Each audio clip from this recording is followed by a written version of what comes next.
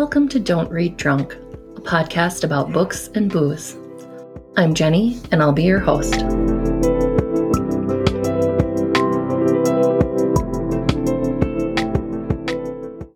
Hi, welcome back. We're on episode 46 today, and we're talking about The Wasp Factory by Ian Banks. It is definitely an intense book and a departure from the lightness of the past couple episodes. And trigger alert for this episode: child murder, animal abuse, animal and human mutilation. So if you don't want to hear about any of those things, definitely skip this book and skip this episode. So things have been pretty busy in life for me. The pain job has actually been so hectic that I haven't had the time I've wanted to read for enjoyment. I do have a vacation coming up here at the end of the month, so hopefully I can catch up on some of my reading because I really have a lot of books on my to-be read list that I want to get read. I can't complain though, because I do love my job and I love being able to help people. In fact, I just got back tonight and it's pretty late for me to not only be getting back home from work, but recording as well. I usually like to get it done sooner rather than later, but I had a networking meeting today and it was just a blast. It was so much fun. She is an amazing woman. We're around the same age, totally connected on a lot of things, and it was just a blast. I had a great night. The weather has been also amazing too, which again, my meeting and we sat out on a patio and had a couple drinks and it was a blast. And so it's nice to be able to get out and enjoy the weather. Summer in Milwaukee is amazing. I am not a Summerfest fan. So if you know Milwaukee at all, or if you know music at all, Summerfest is a pretty big festival. I am a fan of the other festivals. Summerfest is a little too crowded for me, and I do love music, but it's just too crowded. It's too big. And some of the other festivals are a little bit smaller, and I like to go during the day before it gets too crowded. And I've also been doing a lot of backyard bonfires and cooking out, so that has been a lot of fun too. So this week for the booze, a good solid beer seemed like a really good pairing for this novel. So I went with a beer that, like this book, has a history. Louis' Demise from Milwaukee Brewing Company is an excellent amber ale. I recently went on a tour at Milwaukee Brewing Company, and it was a really great tour, but I actually missed a large portion of the first half of it. So Milwaukee Brewing Company, if you're listening, I love the space that you have. It's such a great space. It's beautiful, but with that open concept and just the level of activity and the volume of people talking, I could not hear the tour guide, even though he had a microphone. So it was like there were parts that I could hear and other parts that I couldn't hear. And there were some great parts that I could hear, but it would be nice to hear the whole tour. So if you're listening, keep that in mind, and maybe there's something you can do to fix something. I did manage to catch that one of the photos they have is an old photo of a group of men that was originally thought to be a group of men celebrating at a bar or at a brewery. And instead, it's actually a group of men. They're each holding this pint up, and they're at the funeral of their friend Louis. So to honor these men and their friend Louis, the first brew of Milwaukee Brewing Company is named Louis' Demise. If you'd like the full story, I've got the link in my show notes because it's actually a little more in depth with that. It's a kind of cool story, and the whole story behind their friend Louis who died, his death, is pretty interesting too. So go check out Milwaukee Brewing Company's website to learn more about that story. Louis' Demise has been brewed for 15 years now. It's a rich amber ale. I enjoy ales, but this one is definitely a favorite. It's got more complex and a darker flavor than other amber ales that I've had, and there's a really nice caramel flavor to it. According to the website, there is a honey malt that is used and adds like a honey aroma to the ale. I couldn't really notice that honey, but again, maybe it's just not my palate. There's also supposed to be a subtle fruit flavor, which I didn't really notice either, but it is different and like more complex than other amber ales that I've had. ABV is 5.5 and the IBU is at 24, so it's not super hoppy. And man, so my phone is dinging like crazy, and there's a motorcycle that just went on outside, so I apologize for the background noise. I guess it's kind of a crazy night. Again, I'm not usually recording at this time, so I'm not sure what's going on tonight. Anyways, Louis' demise, I would pair with some good old classic Wisconsin cheese curds. And if you can do some deep fried cheese curds, then even better. I've had deep fried cheese curds, and this is why I'm a curvy girl, but I've had deep fried cheese curds 3 nights in a row now. If you're in Milwaukee or you can get Milwaukee Brewing, I would definitely recommend a sampling of Louis' Demise and checking out the tour. On the tour, you do get this full, nice pint glass, and you can sample as many half pours as you like. I think it's 30 minutes before the tour, during the tour, and then I think 15 minutes after the tour. Whatever, it's plenty of time to sample all the selections that Milwaukee Brewing has, and they do have a really great selection. The Louis' Demise, it's just kind of a classic of theirs, and it's a good quality classic that I recommend. You can also enjoy some board games down in the lower bar. And when I was there, it was a weekend, so it was pretty busy, but it wasn't so packed that I couldn't find a seat. And there is food available. I've only eaten there one other time. I wasn't doing the tour that time, but the food was good when I was there. So hopefully they can do something about that sound, because I think they have a great story to share, and there's a lot of fun information on the tour. The Pabst sign is really cool and something that you should take the tour to find out more about. Let's get into talking about the author, Iain M. Banks. So this is directly from his website.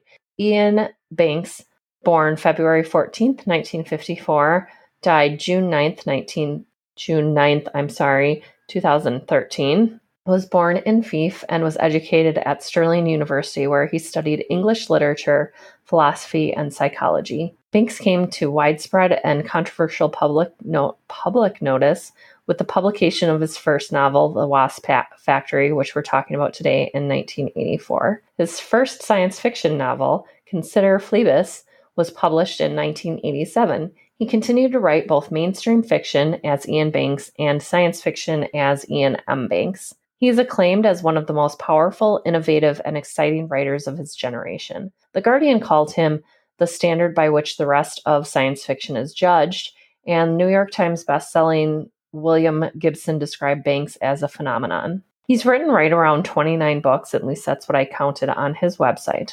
From Wikipedia, Banks was born in Fife to a mother who was a professional ice skater and a father who was an officer in the Admiralty. An only child, he lived in North Queensferry until the age of 9, near the Naval Dockyards, where his father was based. The family then moved due to his father's work, and I am skipping over some of these names of cities that I can't pronounce. So check out Wikipedia for more details. After attending high school, Banks studied English, philosophy, and psychology at the University of Stirling. After graduation, Banks took a succession of jobs that left him free to write in the evenings. Banks took up writing at the age of 11. He completed his first novel, The Hungarian Lift Jet, at 16, and a second, TTR, also titled The Tashkent Rambler, in his first year at Stirling University in 1972. Though he saw himself mainly as a science fiction author, his publishing problems led him to pursue mainstream fiction. His first published novel, The Wasp Factory, appeared in 1984 when he was 30. After the success of The Wasp Factory, Banks began to write full-time. His editor at Macmillan, James Hale, advised him to write a book a year, which he agreed to do. So I love that he started writing at 11 and finished his first novel at 16. There's also a lot about his life on Wikipedia that's pretty interesting that I didn't want to just spend the time reading off of Wikipedia, because I think that might get a little boring. It gets a little boring for me.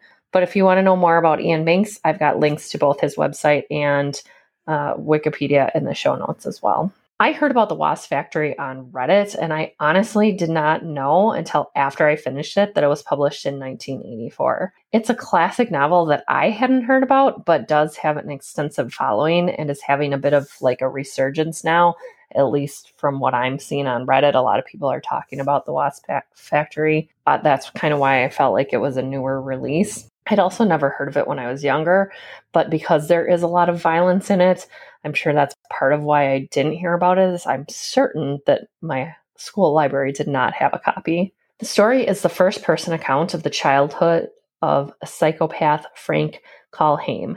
Frank is a 16-year-old who lives with his father on a remote island in Scotland. This book is very disturbing. So, Mom and Dad, if you're listening, I don't think either of you will enjoy it. So, my recommendation is for you to not read it. You can listen to my podcast if you want, and I'll talk about it, but I don't think overall you're going to enjoy the book. Frank is a very disturbed young boy. He mutilates and kills animals all around the island that he lives on, and there are very detailed descriptions of how he does this. Frank is also a killer, and his descriptions, he's very matter-of-fact about the killings. He's a psychopath, but he's not a diagnosed psychopath. The difference in psychopathy and sociopath is that, at least what I was looking at this website, is psychopaths tend to be a little bit more charming and are able to live more normal lives, where sociopaths sometimes can be more rage-prone and can't control their emotions. Frank can control his emotions very well and even uses emotional manipulation to divert any suspicion of foul play from the deaths that are occurring around him, because there's a certain age range in Frank's life where these killings happen specifically. And Frank's father seems to know that he has these psychopathic tendencies, but doesn't actually act on them. And I think the reason that he doesn't act on them is to kind of protect both Frank and to protect himself as well. Frank claims to be an undocumented person. He says there's no record of his birth, and therefore he doesn't legally exist. And there are things that support this, as well as questions kind of at the end that whether or not Frank legally does exist, and his father has just hidden him for various reasons. Technically, it's not really ever clear if Frank legally exists as a person. Frank does a very good job, even in his own first-person account, coming off as very sane and logical. And I think that's that psychopathy too, that even as he's harming animals and discussing the murder of people, and these people are other children that he has killed, he's very unemotional, detached, very straightforward, and explains this is why this had to be done, and this is the step-by-step process. He also has a good friend, Jamie, whom he spends time with and goes out drinking with, even though Frank is only 16, and it's not really clear on what Jamie's age is, but Jamie doesn't seem to be much older than Frank. Frank has several siblings, only one of whom is still living, his older brother, Eric. Eric is mentally unstable, though Eric's situation seems a little different, and his instability is a little different than Frank's instability and mental illness. And I've talked about mental illness being hereditary before, and I still think that's the case, though I think mental illness, if passed down, can be very different from family member to family member. And I think that's the case in Frank and Eric's situations. I think their illnesses are portrayed very differently. I think they feel them very differently. And I think they have very different diagnoses were they to be diagnosed. Eric in the book has escaped from the healthcare facility where he is being held, I guess, maybe a mental institution. I'm not sure exactly what you would call it, but he seems to be calling Frank and telling Frank that he's on the way to the island. The book has very strong Fight Club vibes, and I wondered for part of the time if Eric was an extension of Frank, though that doesn't seem to be the case. There's a really interesting relationship that's happening there with the two siblings, and it's not quite that Fight Club situation where Frank is imagining Eric, but that relationship is very significant throughout the book. And even though after finishing the book, I wouldn't say it's totally clear that they're two separate people, but in general, I think that is truly the case, that they are two separate people.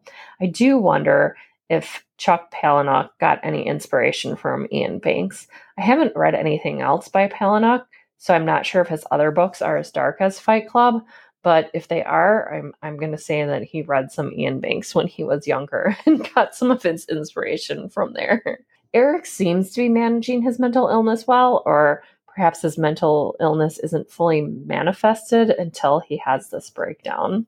And Banks describes the breakdown and what Eric witnesses to cause this breakdown in very graphic detail. I would personally think that it would likely to cause a breakdown in a lot of people. I was watching some stuff and I was reading some stuff, and there were some people that kind of said, oh, it's not that big of a deal. And if you're in the healthcare field, you've probably seen worse. And there goes another motorcycle.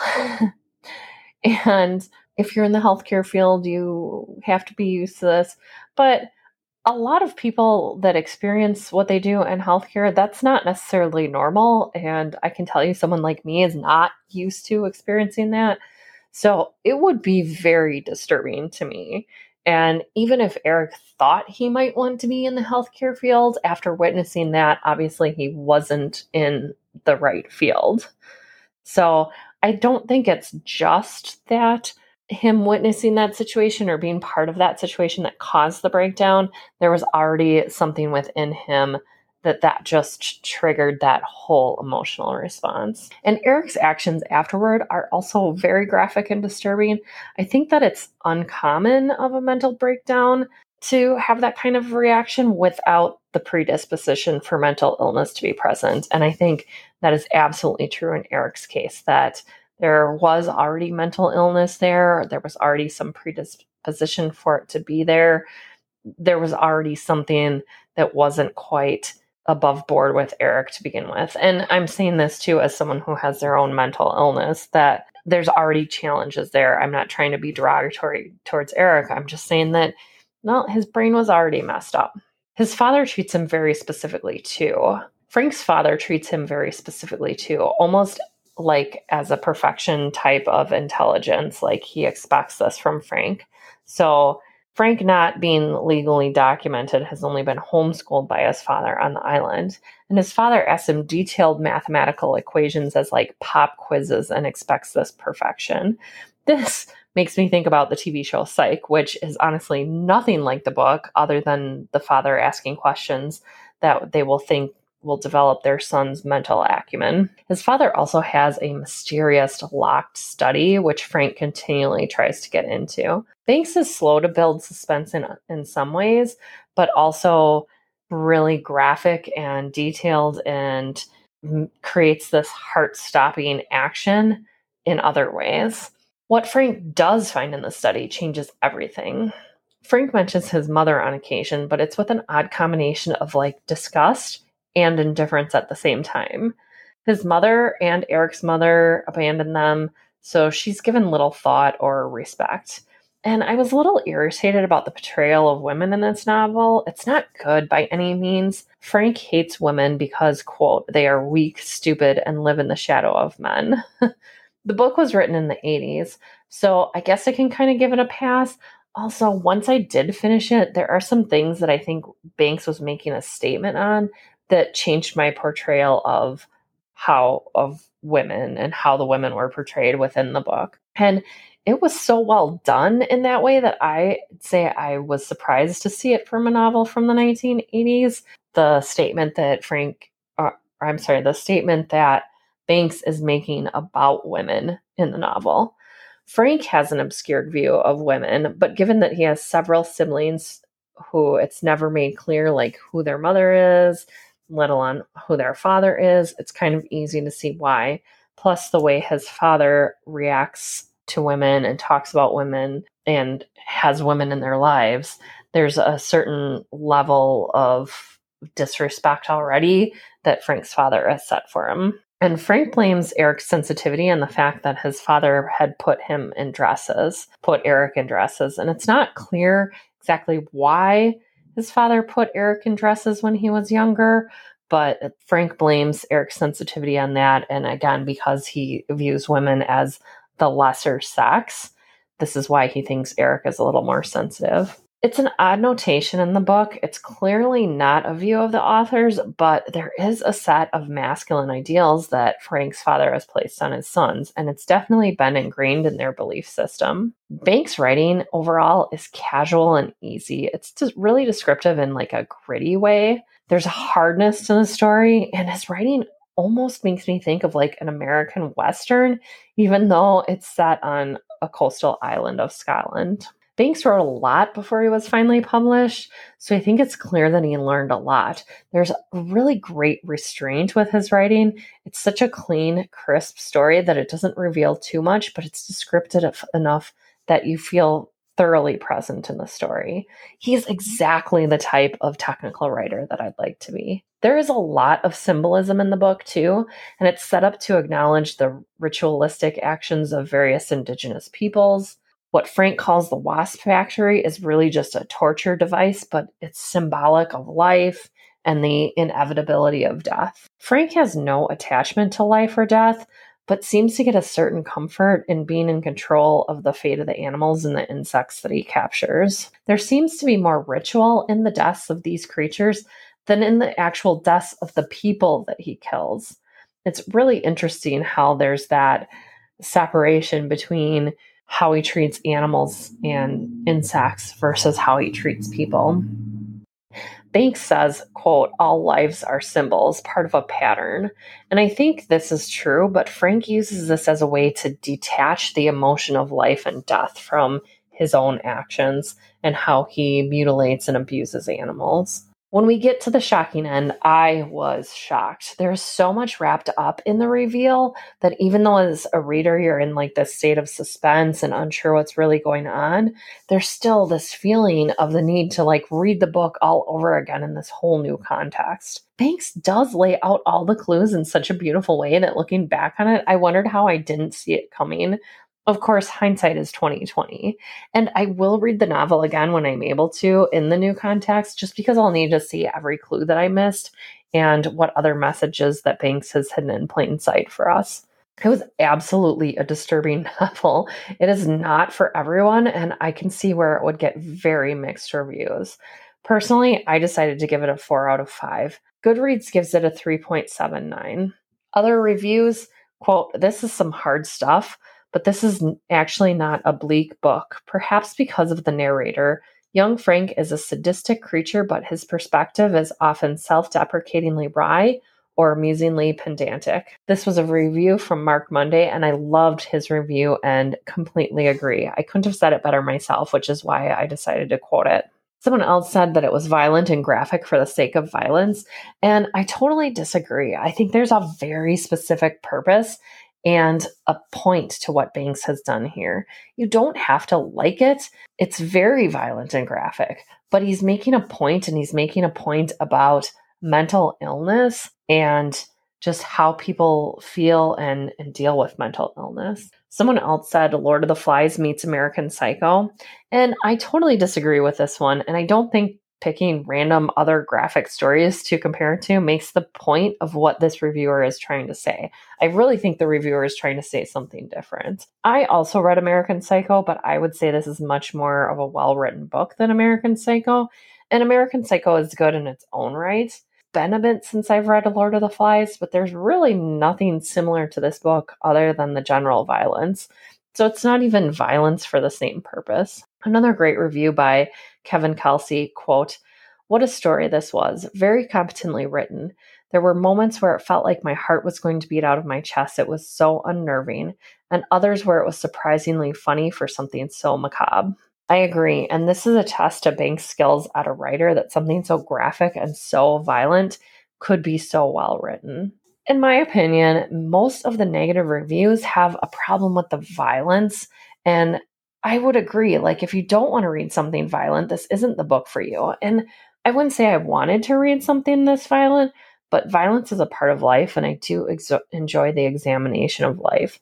This is very much an examination of gender, sexuality, violence, mental illness.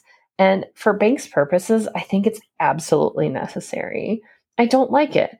I don't have the desire to write something like this personally, but it was very well done. It's not violent for violence sake, and it's easy to see why this book is a classic and continues to stand the test of time. So if you don't want to hear about the graphic violence, definitely don't read this book, but I think that what Banks does is really incredible in a lot of ways, and he was a great writer. Media recommendations this week. I haven't had a ton of time to do anything. Like I said, I've been super busy with the work. I will say though, I was required to read this for work. It's called Savior Asks by Chris Tuff, and I absolutely enjoyed it. Tuff really breaks down how to network and the importance of networking. There's a lot to unpack. So even though I've already read the book and taken notes, it's one of those books that I'll get something out of every time I read it, and I'll definitely read it again. It's a recent book, so it's timely on how sales and networking have changed with the pandemic. So if you're in sales, if you're an entrepreneur, or really anyone who is looking to grow and develop in your career, I highly recommend this book, Savior Asks by Chris Tuff. You could find me on Instagram at Don't Read Drunk. Email me at don'treaddrunk@gmail.com. Check out my website at don'treaddrunk.buzzsprout.com. There's no apostrophe in any of the don'ts and any of that. This is a hobby podcast, so you can do a one-time donation through PayPal using my email, don'treaddrunk@gmail.com. You can also support this podcast by becoming a Patreon at patreon.com/don'treaddrunk. Thank you so much to my sponsors, Aaron Ruiz at One Up Till Sunup, who created the music. You can find One Up Till Sunup and Aaron on Facebook, Instagram, YouTube, and TikTok. Also, Avenue Coffee House. You can find them on Facebook and their website, avenue-coffeehouse.com. They've also opened up a new coffee shop, Supernova, downtown Milwaukee. They have amazing donuts, and I can't wait to check out their new location. I am going to be there tomorrow. Next episode, we'll be talking about It Girl by Ruth Ware. Bye, and talk to you soon.